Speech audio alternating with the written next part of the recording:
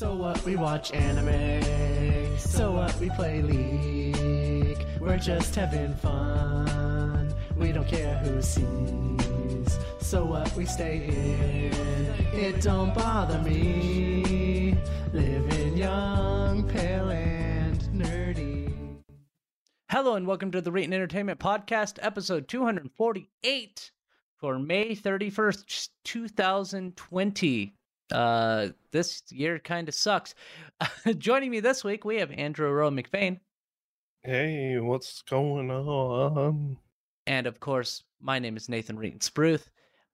Let's just jump right into it. You go to find Aroa, you go to aroa.website that has all of his social media links, correct? Yep. And what games did you play this week? I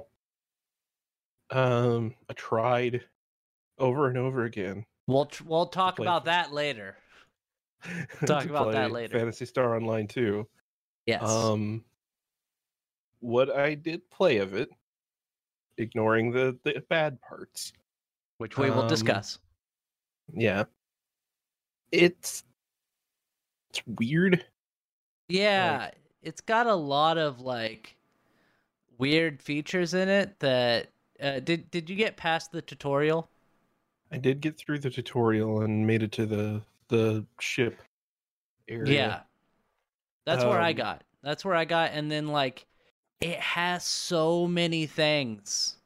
It has just so much that it throws at you. It's weird that like it's been going, like this game has been going on for so long, and like that's the hub area. Like that's the only real MMO portion of the game as far as I can tell. Well, that's how the original Phantasy Star was, and Phantasy Star Universe on the Xbox 360. Really? Did you ever play Phantasy Star Universe? Not at all. Oh, or I assume you never played Phantasy Star Online. And because wasn't that like, was that a Dreamcast game? Well, it's Dreamcast. I believe it was also launched on PC at some point. But yeah, and then Phantasy Star Universe was basically a port of Phantasy Star Online. It was very similar. But anyway, it was because they couldn't back in the day have that many people on a freaking Dreamcast in the same area. That makes sense. It's very much the same thing as the first Guild Wars, as far as I can tell, where you have the hub area where you can actually see other players and interact and all that. And then you can go out to mission areas that are instanced. It's Dragon Ball Xenoverse. Yeah. It's just, there's a hub area, you group up with your friends, and then you go into an instanced zone for combat and your loot rewards and stuff like that, which I kind of like. I prefer it to be more of an open world, kind of like WoW, or Final Fantasy 14, where it's an open world, but you have like instanced dungeons and stuff. With Final Fantasy 11, pretty much everything was open world, which was great, except only like one group of people could be in Dynamis, which was a high-end raid area. Only one group of people could be in there at one point, at one time. So you had to schedule with the other link shells to make sure that you're not going in there and like competing with their times. It's such a weird game, and I think they fixed it in like the last few years since they've been updating it and got rid of PlayStation 2. But yeah, like I prefer the open world with instance dungeons, stuff like that, instead of just pretty much everything being instance like it is in the Phantasy Star game. But did you get to play anything after that, or were the issues insurmountable after that? I probably hold on. Are you okay? Sorry. I probably could have. I just ate, so right. I'm full of phlegm. Yeah. I probably could have, but I spent like 45 minutes or so wandering around the ship looking for stuff. trying to figure out how to change my player ID, which turns out you have to do that from the main menu before you choose a character. But Right. yeah, but it's interesting that there's a whole area for players who want to gather things. Right. The player housing thing is kind of interesting. It feels like they've gone out of their way to make the social aspects very detailed, at least as much as they can in a game that otherwise doesn't have a whole lot of room for social things. Because that lack of the open world would, in my mind, kill a lot of that. But I guess with just how expressive you can be in your character design and having the player housing and all that, I guess is Right. their way of getting around that problem. Um, I'm just concerned about the depth of the combat more than anything, because you can, if you want to, play with just 2 buttons, which is wow. And I don't mean like World of Warcraft. I mean, wow, that's crazy. Um, and then I chose the 3-button setup, but even then, It's you easy. yeah, you really have access to technically 6 attacks at any Right. one Right. time. And it's weird in my mind to only have 6 attacks in an MMO. Well, I mean, if you think back And to, I was gonna say, we mentioned Guild Wars originally. I believe with Guild Wars, you could assign 4 to 6 attacks or something like that, and that's all you got in that instance. that's so weird. Yeah, it's really Uh, strange. and with the Gunblade, uh 2 of your attack slots end up just being swapping between ranged and melee. So in that case, you only have 4 attacks. And again, that's split up between ranged and melee. So it's weird. Yeah, Everything about that. I I don't know. I kind of want to play more of it, but at the same time, is it really worth taking up 70 gigs on my game drive whenever I'm not going to be able to dedicate the time to it that I yes, think it needs? yes, yes, it is worth 70 gigs of your 100 gig game drive. So It's 500, but games are fucking huge nowadays. I know. We need to install Warzone, which is like 200 gigs. I have not installed Warzone, but The let's fuck is what other Warzone? uh Call of Duty Warzone. Oh, right. Yeah, I uninstalled that a while ago. Oh, I never had it I installed. I was joking. I even uninstalled Halo because I just couldn't like I don't play it enough, and Yeah. it's just too fucking big. Even uninstalling the games I don't play, it's still 50 fucking gigs. I just can't. Yeah.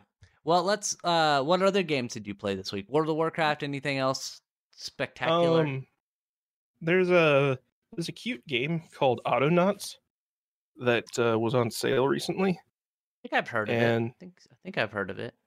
you know Factorio? Yes. It's sort of like a Factorio type thing, except there is a robot programming language where it instead of just setting up assembly lines and whatnot, you are programming robots to do work for you. Oh, Um, that's cool. but it's very cute. Like I don't think there's combat and whatnot like in Factorio, which is very much more towards what I want out of a game like that. I don't like the aspect of Factorio where you are dealing with waves of enemies over time. That kind of kills a game like this for me, because I want to focus on optimizing uh, my assembly lines and like being able to work on that instead of having to think about the tower defense aspect at the same time. But also it has a top-down perspective, which is much more preferable as compared to Satisfactory, uh, which is another Factorio type game from the people that made Goat Simulator. Oh, right. And yeah, I like Satisfactory, but the first person perspective kind of gets in the way very often, especially whenever you're trying to put down buildings, and like it's hard to do that precisely whenever you're putting it right in front of you and trying to line it up with other things and all that. So if you ever had interest in Factorio, I highly recommend Autonauts. It is surprisingly deep for how on the surface it looks like it looks like a children's game, to be honest. It looks like something that you would have found on the PS1 whenever like edutainment games were prominent. Right. I loved edutainment games. I don't. I hate them. I hate all edutainment games. They're all bad. But it does sound neat to be able to have that little bit of coding language. I think that it would have been better for us had they had games like that when we were kids, right? Where you could kind of code in the game type thing. That'd be pretty cool. It is also just to put it out there, it is inspired by Scratch. I don't know if you know what that is. That's a language-ish, isn't it? Yeah, it's actually meant for teaching kids and anyone who is very new to the concept of coding, kind of the basic concepts of logic and flow in programming. The language is very much based on that. So like it's all graphical and drag and drop, and like in the tutorial you're not like dragging code blocks and whatnot around. You just hit a button and then do what you want the robot to do, and then hit a button and then the robot does it, and it just shows you how that program is made. So like it's not overly complicated if you are apprehensive about that. Yeah, definitely very, very strong recommendation if it is on sale. It's only $20 normally, but if you're just curious, I got it for $10. So just wait for it to go on sale again. Yeah, you gotta wait till games go on sale nowadays. I don't think you have to, but I think it's something where like if you're not sure that you would be into that it's definitely worth the impulse buy at $10. Yeah. Well, the games I played some of the Phantasy Star Online 2 as well. But yeah, I didn't have the problems you had when I first started. So, yeah, I was able to log in right away. I was able to create my character, and I was able to get the first mission loaded, you know, et cetera, et cetera, et cetera. I thought it was okay. It's definitely, with the UI, it shows its age. Like, I think it shows its age beyond 2012 when it released. Like, the UI... Wait, it only came out in 2012? Yeah. And Wow. the UI looks like it's like mid to early 2000s. It definitely looks like something that would have come out on the GameCube.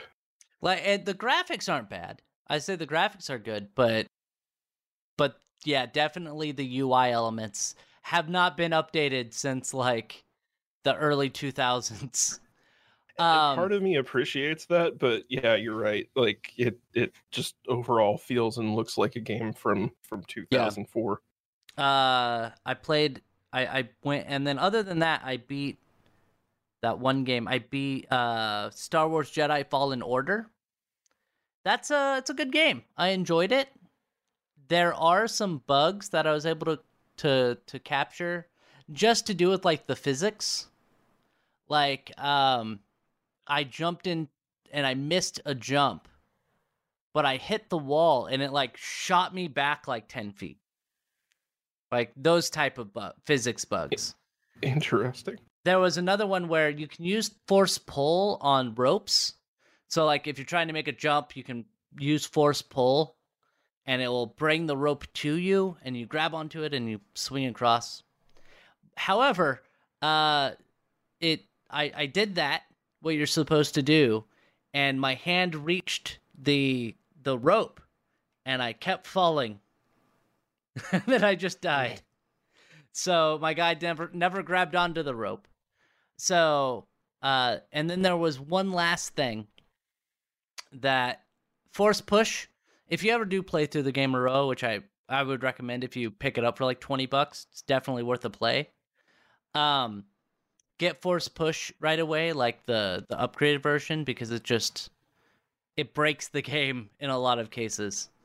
I already told you last week about the guys with like purple.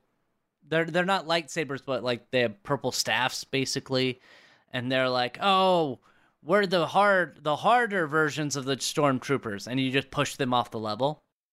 But there was a point, for some reason, I don't know who it was. There's no narrative to explain why he was here, but there was a bounty hunter, kind of like Boba Fett, but his name was Atticus Rex, and he had a robot with him. And I think it was the Ed 209 from RoboCop. And I'm like, oh no, wow, this guy's actually pretty hard. And then him and the robot just happened to position themselves in front of me, and I used force push and knocked both of them off the level. And it's like, Atticus Rex has been defeated. And it wasn't just like, oh, this is another random enemy. Like, he had a life bar on the top, like an old-time boss. So, force push, definitely a game changer there. And then that's pretty much all I played yesterday.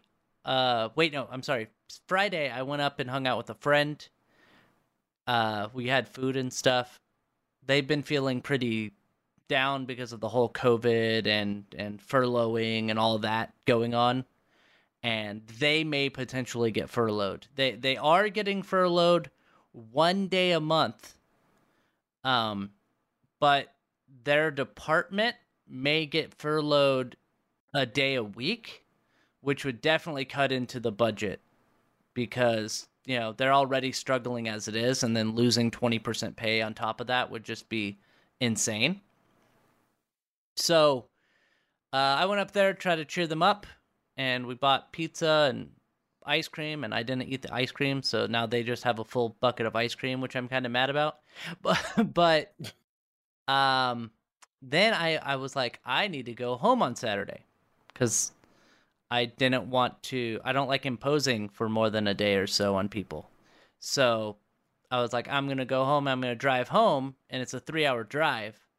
And my phone kept giving me warnings. It's like, there's a storm a-brewing in Central Oregon. And I was like, oh, well, I should get home before noon because the storm is at 1. And so I get home, and it's bright. It's like bright and sunny outside. And then like an hour later, I posted the video to Instagram, which you saw. I did. Yeah, it was like that for a while. It was just raining really hard and super windy, like 60-mile-an-hour gusts of wind. It looked like a hurricane. Yes. And it shut down my internet for 6 hours. Oh, wow. So thankfully my Plex is on my network, so I could still watch my Plex. But like no YouTube, nothing. And I realized without the internet, I don't know what to do with my life. I was like, I could go no, I can't go for a walk. There's a thunderstorm outside. And it's funny because it started up at about 2 o'clock. 1:30, 2 o'clock is when that started. And my roommate gets off work at 2 o'clock and has to drive home from a town that's 18 miles away. So I was like, yeah, man, don't die. Because that's a big storm that's out there. It was, from what I understand, some places had some trees uprooted, but I don't think there were too many, like there weren't any deaths or anything. However, I think 9,000 people had power outage for a few hours. And obviously, I had lost internet for a few hours. And then once I got my internet back, I went to go talk to my friend Ricky, and he's like, "Oh yeah, we didn't lose any internet." And then his power went out. So I don't, and the storm was done by then. There was no storm. He just randomly lost his power. Um, so that was a fun day yesterday. I didn't really get to play very many games. I played a little bit of Binding of Isaac while waiting for the internet to come back. Anyway, let's move on to some stories. We're gonna start off with Phantasy Star Online 2, because we both played that. Now you had problems pretty much right from the bat. Yeah. I didn't. I could log in and log out. It was fine. And then yesterday, after the internet came back, I was like, I'm going to launch Phantasy Star Online 2. And now I can't launch the game. Oh, interesting. It's not even coming. It's on the Game Pass now. So it shows up in Game Pass? Yeah, it's actually showing up in Game Pass now. But I still, for some reason, I can't launch it. So that's a pain in the butt. Like, it won't even bring up the, like, hey, do you want to go into Fantasy? No, it's just nothing. Doesn't even try to launch it. Are you able to launch it now? So it doesn't show up in Game Pass for me, but That's so weird. I've been launching it from the start menu because if I go into the Windows Store, it wants me to reinstall the game. Oh, of course, yes. That sounds about right. Yeah. But no, I can. The launcher just came up, so I can get there. Let me see if it will start. But yeah, so it did turn out that the problems I was having with getting it to start were primarily due to the anti-cheat. Yeah, Game Guard. Yes, I think it's called, yes. And Game Guard is notorious for causing this kind of problem. So it ended up being my network monitor software. Okay. So I have a software called Net Limiter that I use to keep track of what is using bandwidth on my computer. And apparently, GameGuard doesn't like it. And so the way that GameGuard seems to do its thing is it will let you start the game, and then it just starts scanning every fucking thing that is running on your computer. Okay. I used a Microsoft tool called Process Monitor to watch everything that it was doing. And it ran through and scanned every running application along with a bunch of like random, or at least seemingly random folders on my hard drive. And at first I thought it was the Xbox app because it would scan the Xbox app like 4 times and then the game would kick me out. But then I realized it was scanning service host, which meant that it was some like back end software that was running that it didn't like. And I was like, what could it possibly be? And that was when I remembered the net limiter thing. Right. And I don't know why it doesn't like net limiter, because it's not like a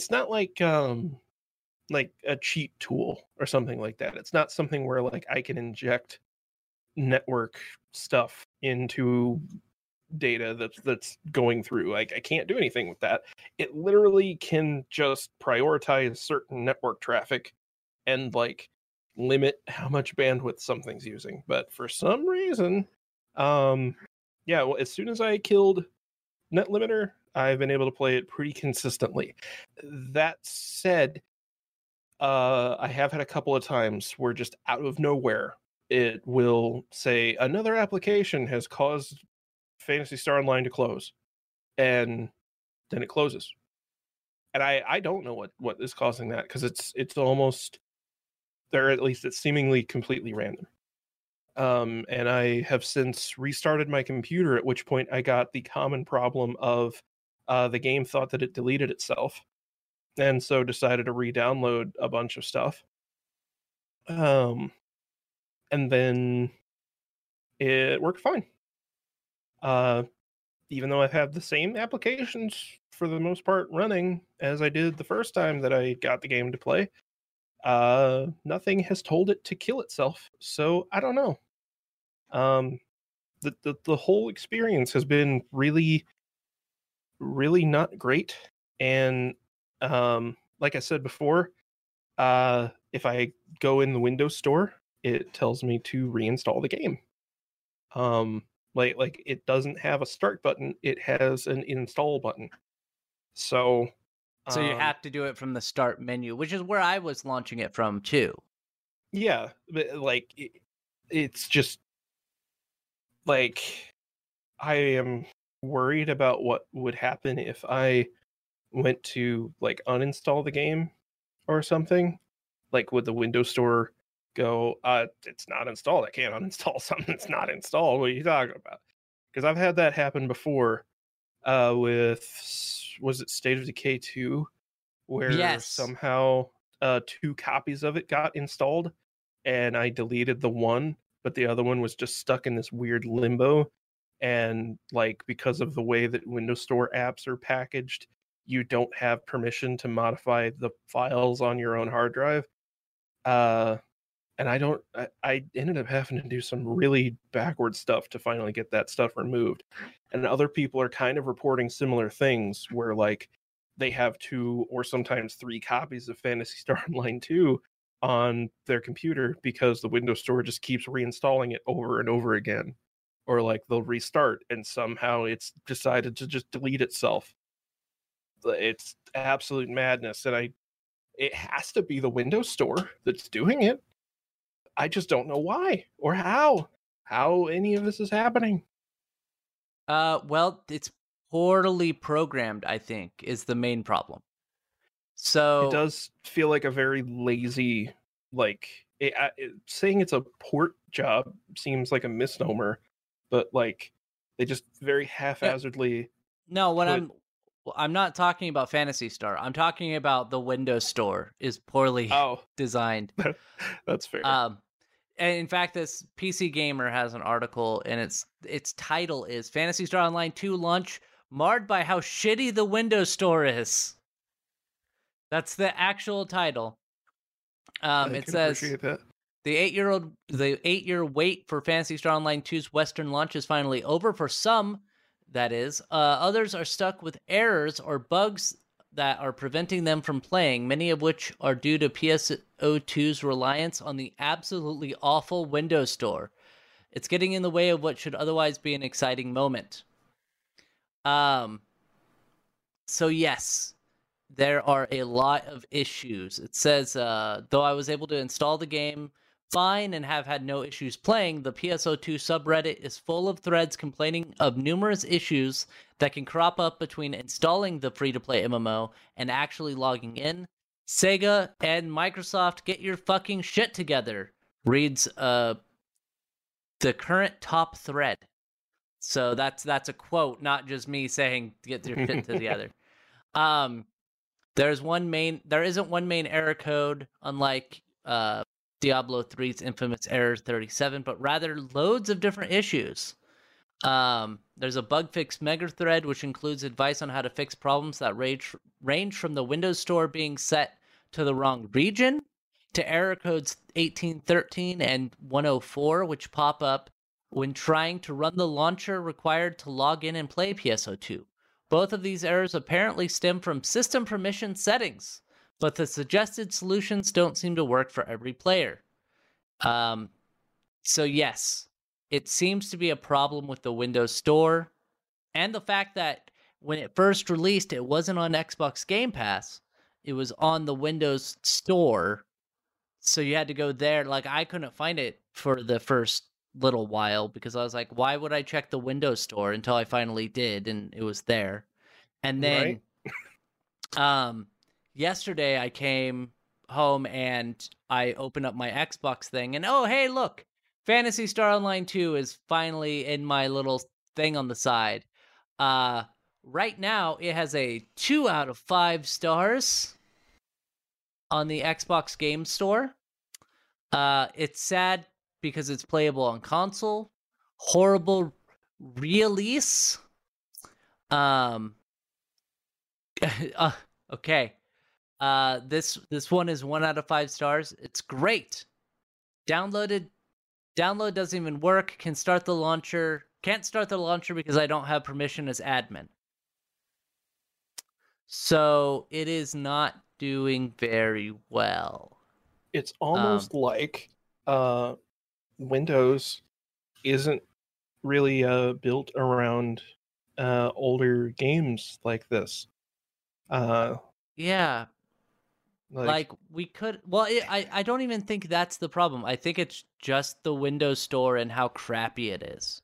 Well, so the administrator thing in particular, there are so the PSO2 Reddit has been absolutely instrumental in helping me figure out what the hell is going on with this game. But one of the more prominent problems is whenever that administrator prompt first comes up for you to start the game, if you hit no, it absolutely destroys the game. Apparently, for whatever reason, if you click no on that administrator prompt, it will never ask you again, and will also not start the game. Instead, your install just becomes completely borked, and you have to delete everything and start all over.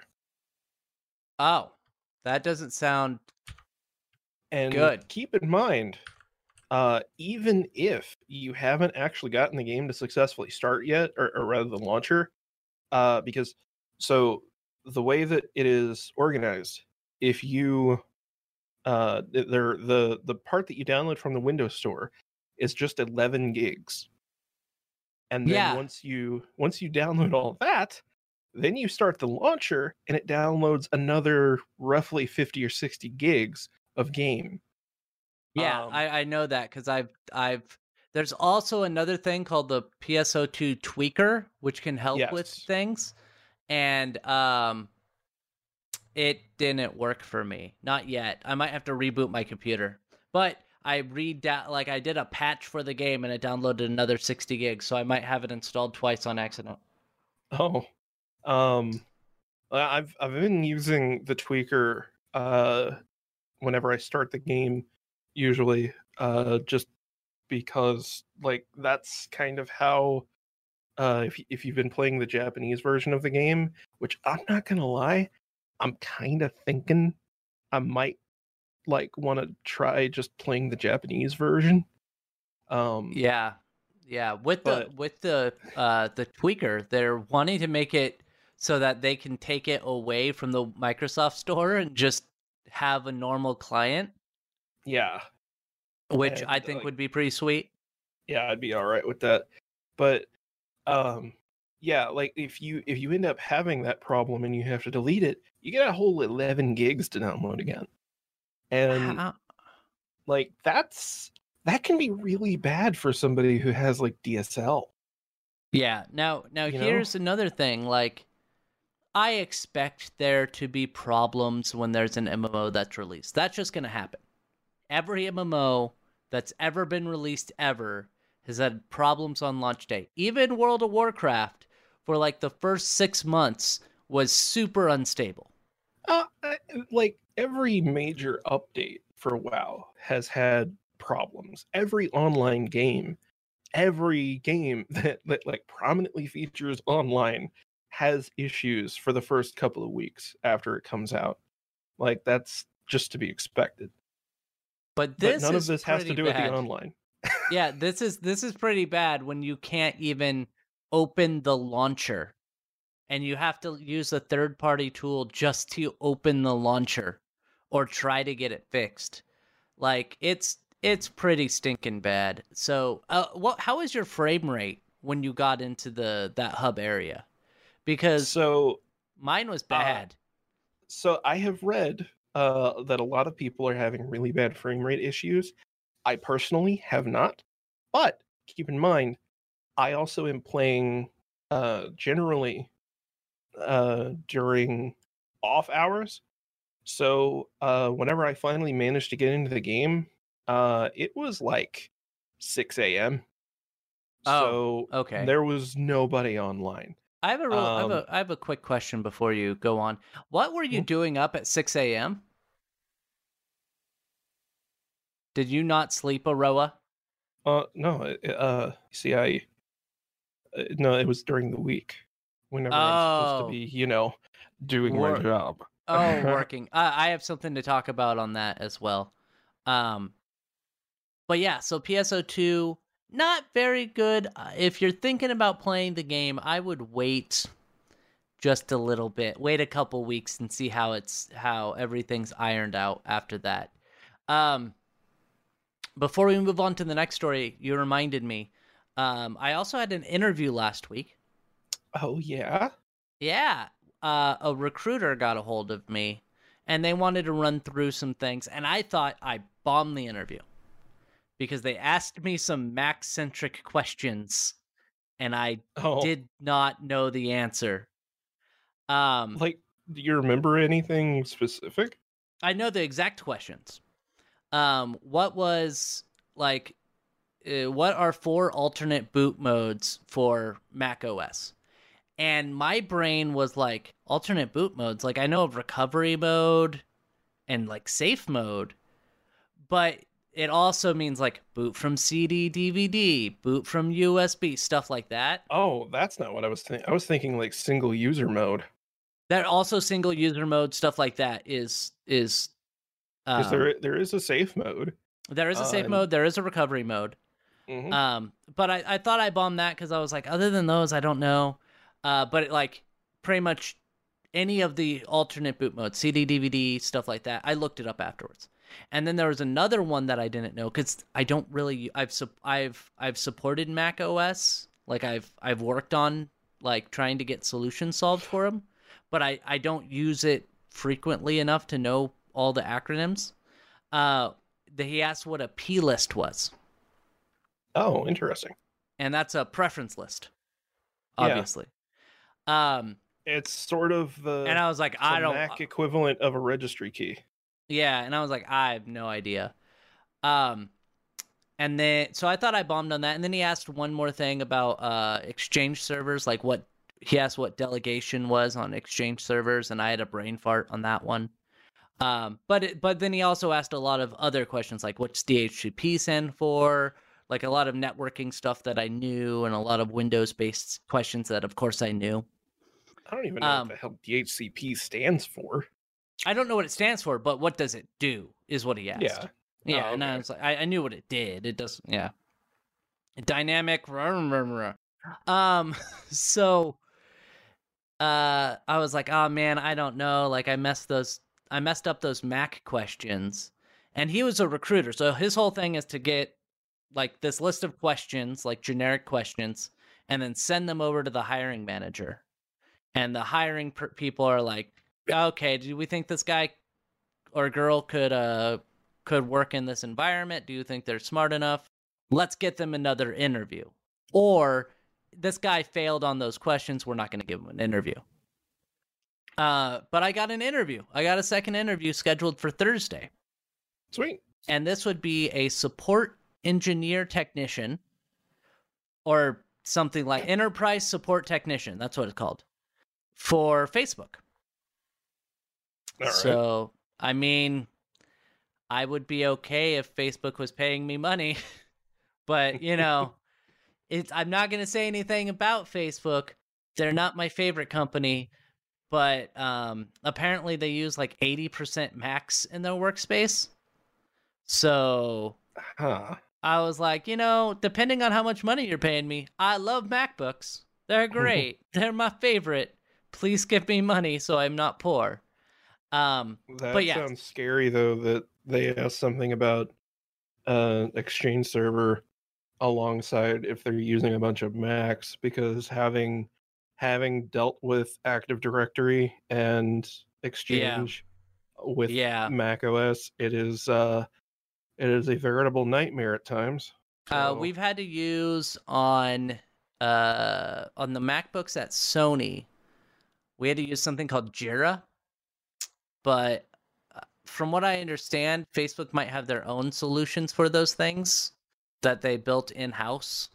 Well, Jira is like a internal wiki service, isn't it? From what I understand, it's something that helps you join MacBooks to an Active Directory network. Oh, from what I've experienced, from what we've used it for. Oh, there must be some other product that has a very similar sounding name. Yeah, I would imagine. I have no idea. Let's move on. We're going to talk about some exciting news. Very short, probably, but exciting news for the Raspberry Pi 4. I kind of want to get one of these, but I have like no use cases to get them. Like, I think it's cool, but I can't justify it to myself to buy one for any reason. So the Raspberry Pi 4 comes in 4 flavors now. 1 gig, 2 gig, 4 gig, and 8 gig of RAM. Though I think they have discontinued... Actually, I don't think they discontinued it. I think they still have the 1 gig, but the 2 gig is the same price now. They've lowered that to $35. Oh, that's interesting. And I would have thought that if anything, they'd discontinue the 2 gig and make the 1 gig like $10. No, they got. I think that they're the same price, but once the 1 gig is completely done, like sold out, they're not going to make anymore, and they're just going to have 2, 4, and 8. But they just came out with the 8 gig model, which apparently was leaked at some point. Like if you read the manual for the Raspberry Pi when you got it, it would say like the Raspberry Pi 4 comes in 1, 2, 4, and 8 gigs, and everyone's like, wait, but 8 gig isn't out, and they're like, whoopsie. So the 8 gig is now $75, which is a bit on the high side for a single board computer, but then again, you're getting a full computer for $75. Yeah, like so 8 gigs with this kind of setup is kind of unheard of. Yeah, and it's a bit, honestly, like I watched a guy who was going through trying to push it to use all 8 gigs of RAM, and it required a lot of stuff to be open. Like he had GIMP running, he had like a file or a video editor open, like he had a bunch of stuff open, and it was still only hitting like 5 gigs. So I think that the 8 gig is going to be great. It's not going to be good for anything that we would use a Raspberry Pi 4 for. Like I think I could see this being good for like a home server type thing. Yeah, a home server or something, but not for like retro gaming or anything like that. Setting up a emulation station. Unless like no, even then. I was thinking like if the PS3 or 360 emulators got ARM ports for some reason.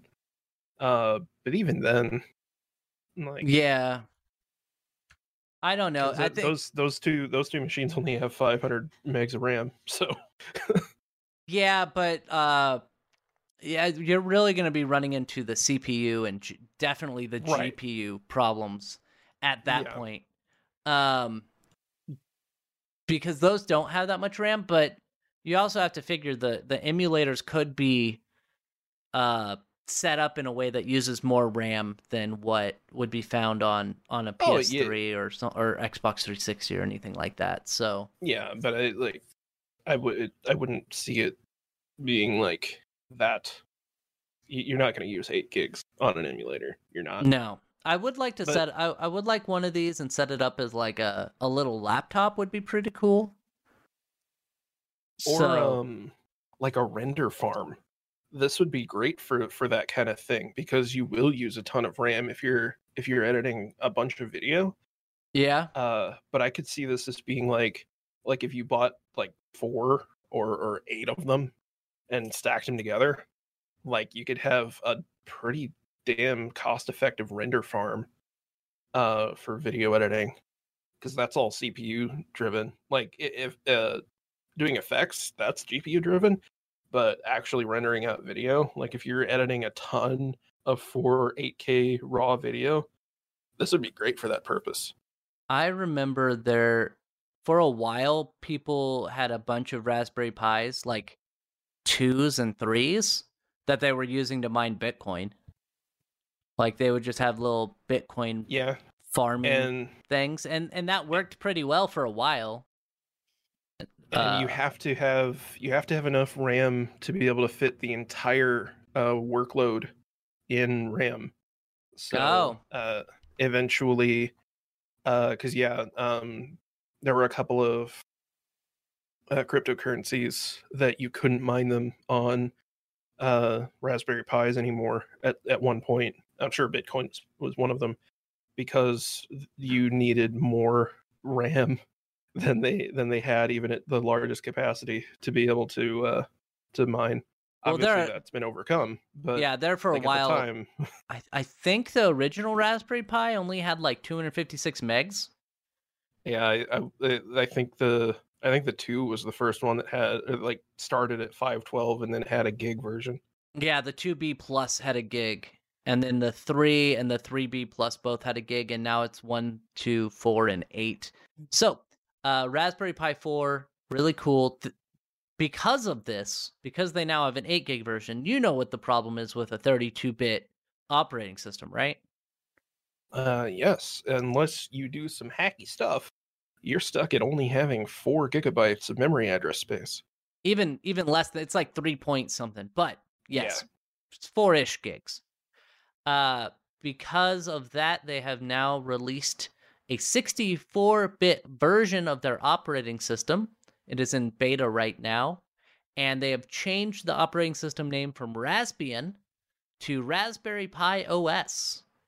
I don't know why, and they haven't really told us, but it seems to work really well, like way better than my Raspberry Pi 3 with Raspbian on it, which we discovered a couple weeks ago does not run very well. So I would like to get one of these. So if anybody wants to buy me a Raspberry Pi 4 with 8 gigs, please contact me at ReetinEntertainment.com. That is my real email for this very real website. I forgot to say where you guys can find me, but you listen to the other episodes, or go down to the description. I got all the links into the description. What were you going to say? On Debian. I would imagine. I thought maybe they had changed the name because they didn't want it to necessarily be tied to Debian, but it is still based on Debian. Maybe they're thinking about switching to a different base image. Maybe they're gonna switch to Arch. No, they will not do that. I would imagine if they were gonna switch to anything, they'd switch to Ubuntu. But I think they're gonna stick with Debian for a while. They've had that for freaking ever for their Raspberry Pi OS. People don't think that there's any kind of like official connection between them and Debian. I don't know. Let's move on. We're gonna talk about something you brought up. YouTube is deleting comments. Yes. And while many conspiracy crackpots will say that they've been doing this for a while, specifically, they are or have been deleting comments insulting the Communist Party of China. So it appears to only really be happening in very specific contexts, where like you have to say 2 phrases or one of 2 phrases using the actual Chinese characters for these particular offensive statements. But it's still very worrisome because YouTube has admitted that yes, they've been doing it, but it was on accident. Whoopsie daisy, we accidentally programmed the AI to delete Communist Bandit and 50 Cent Party. So that's Okay, so you know, I need you to tell me, what does 50 Cent Party, why is that a communist thing? um Or so anti-communist thing? I'm sorry. the term Wu Mao is a derogatory slang term for internet users paid to direct online discussion away from criticism of the CCP. The name comes from claims that such commenters are paid 50 Chinese cents per post. I So would they're imagine that 50 Chinese cents is not a lot of money. well, yeah, but it's per post, bro. That's still like, I want to do the math here. Let's see. USD to, You do 100 posts a day. That's $50. so is that what half a dollar? So yes, but here's the deal. So 1 Chinese yuan is 14 American cents. So it's 7 cents per post, it looks like. What are there fractional yuans, I don't know. or I would are they just imagine, meaning like 50 yuan? yeah, if it was 50 yuan, but they would say 51, right? Because that would be $7 a post. And I'm going That to, seems that's no. way too high. I'm thinking 7 cents a post is about right. Which, I mean, I guess it depends on the place that you're living, right? Like if that's worth the amount of money. Yeah, look at Like, India. yeah, or Indonesia, like their average take home is like $200 a month. So, anyway, the YouTube's been doing this for a while, and they're like, "Oh no, I guess we were taking down these posts that are bad. Don't worry, Like, it's our bad." yeah, oopsie. We didn't mean to tell our AI to delete these terms. It must have just started doing it on accident. Like, that's more than a little fishy, and makes me wonder, what other things are there that they may be deleting without telling anybody. What Yeah. else is YouTube doing behind the scenes, and Google in general? What are they doing to censor information? uh like, this is very much the whole like 1984 type thing. um it, like, controlling people's thoughts and Yeah. controlling the flow of information to perpetuate a certain Narrative. idea. Yeah. Yeah. Yep. We're definitely living in that in the United States, only in a different way. But yeah, I don't like that, and I hope that I don't like censorship, especially when it's, I get censorship when it's like hateful language or something like that, right? When it's like, I'm gonna go to Aurora's house and burn it down or something like that. And Yeah. then get Dairy Queen. Uh but so I get, like, hey, take that down, or like I'll just like I indiscriminately block people on my Twitter just all the time. If somebody annoys me, they're blocked pretty much immediately. But um Twitter going and saying, "Hey, this person's ideas are different than ours," and banning them is bad. Um unless they're making threats of violence or something like that. So I think that with YouTube doing this, it might be that they were trying to do that maybe to gain favor, because YouTube's not available in China right now. They have their own like censored version of YouTube that's strictly geared towards Chinese people. And YouTube is not allowed there. So I wonder if they were trying to appeal to the Chinese government and be like, "Hey, look at all the protections we put in. Do you want to can you give us money? Can you give us some money?"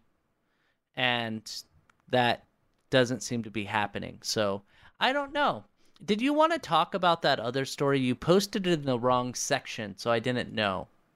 Oh, yeah. So I wasn't sure if you wanted to format it as a story because it's really like it's not a news story, or at least I haven't seen anybody pick up on this because it's such a minor thing.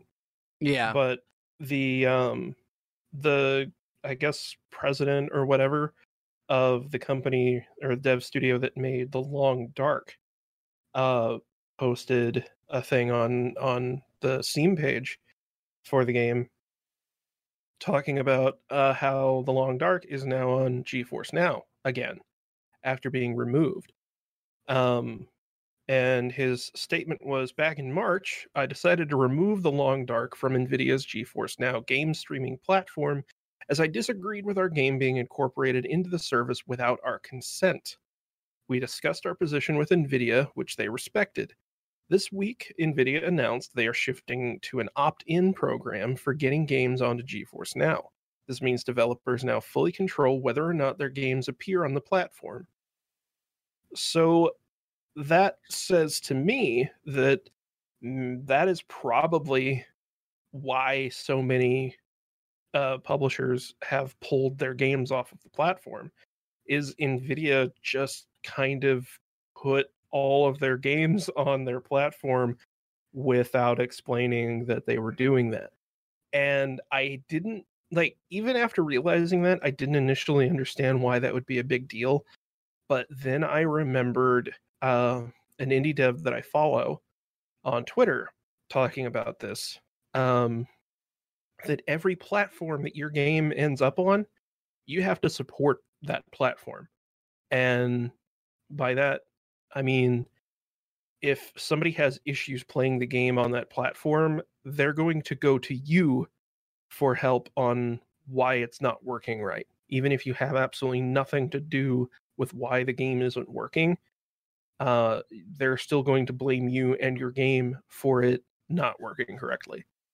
So by NVIDIA just kind of blanketing all of these games, putting them onto their platform, if something goes wrong, if you're playing Call of Duty on GeForce Now and the stream screws up, they're going to go to Activision's support and ask them why the game isn't working right.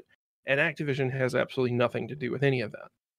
Yeah. And Yeah. I think that is why these publishers and developers have pulled their games off the platform, because they weren't given the opportunity to test their games on there beforehand. And with NVIDIA stripping the beta label off of there, nobody's going to necessarily acknowledge that it's a streaming platform and it's going to have issues. So if these developers slash publishers don't have the means to test all of these individual games, they don't want to have them on the platform ripe for the complaining from the internet masses. That So makes sense. I understand that now. And it's Yeah, kind of 'cause bullshit for NVIDIA to have just kind of gone, everybody's games are on our platform now, whether they want them or not. Because it's kind of yeah. fucked up. I still haven't tried GeForce Now. I don't think I will because it's just not There's no my reason to. yeah, it's not really my bag of tea. Maybe if I buy that Raspberry Pi. Maybe Yeah.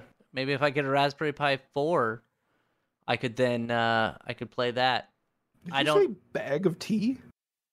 Yes. Yes. Okay. I know it's cup of tea, okay? But like an interesting way to I was alter the phrase. I was for some reason I had the phrase from Austin Powers and then cup of tea and I combined them together because like there's the scene where he has the penis pump and it's penis pumps in you. This really is my bag, baby. And and so I thought that and then I thought cup of tea and I put those two together. I'm sorry. So anyway, yeah, that's interesting, and I kind of get why like Bethesda and them are being like, "Hey, take our games off. You didn't tell us that you were going to do that." I thought that like Nvidia had gone and been like, "Hey, can we put your games on here?" And they're like, "Yeah, sure." No, I don't want that on there. But since now that you're explaining that it didn't happen quite that way, it makes a lot more sense. But anyway, I think that's our podcast for today. I want to thank you, Aro, for being here. No problem. We're gonna try to play some Phantasy Star this week. Maybe. Yeah, I might try to actually play the game. I have to reboot my computer because when I go to the start menu, you know that little bar that shows up when you press the play button? Like you press on it to start and there's a little bar that's like, "Hey, it's trying to launch." That in the start menu. There's like you press the button to play the game or something, and there's like a little bar that shows up on the bottom for a second. It's like, "Hey, do you want to? We're gonna start the game," or that it's running, and it won't let me try to start the game anymore because it thinks it's already running. Oh. Yeah. So I have to reboot my computer at some point. So, which ship is your character on? Ship 2. Well, piss. What'd you do? I hit so whenever I started the game, I hit getting started, and it I guess automatically puts you on the lowest population server. Yeah. So I'm on ship 1. See, that was the problem. Is my friend was like, "Hey, I'm gonna be on ship 2," and of course that's the one that's like always full. Yeah, it's like, crowded right now. Yeah, it's the only one that's crowded. Yeah, and I was just like, "You suck." But I've only played for like 10 minutes anyway, so I could just create a new character on ship 1. Okay. Yeah. Anyway, I will be back next week. Aroa might be back next week. Thank you for listening. Make sure to leave a comment and give us a 5-star rating on iTunes. Thank you for being here. Goodbye. Bye.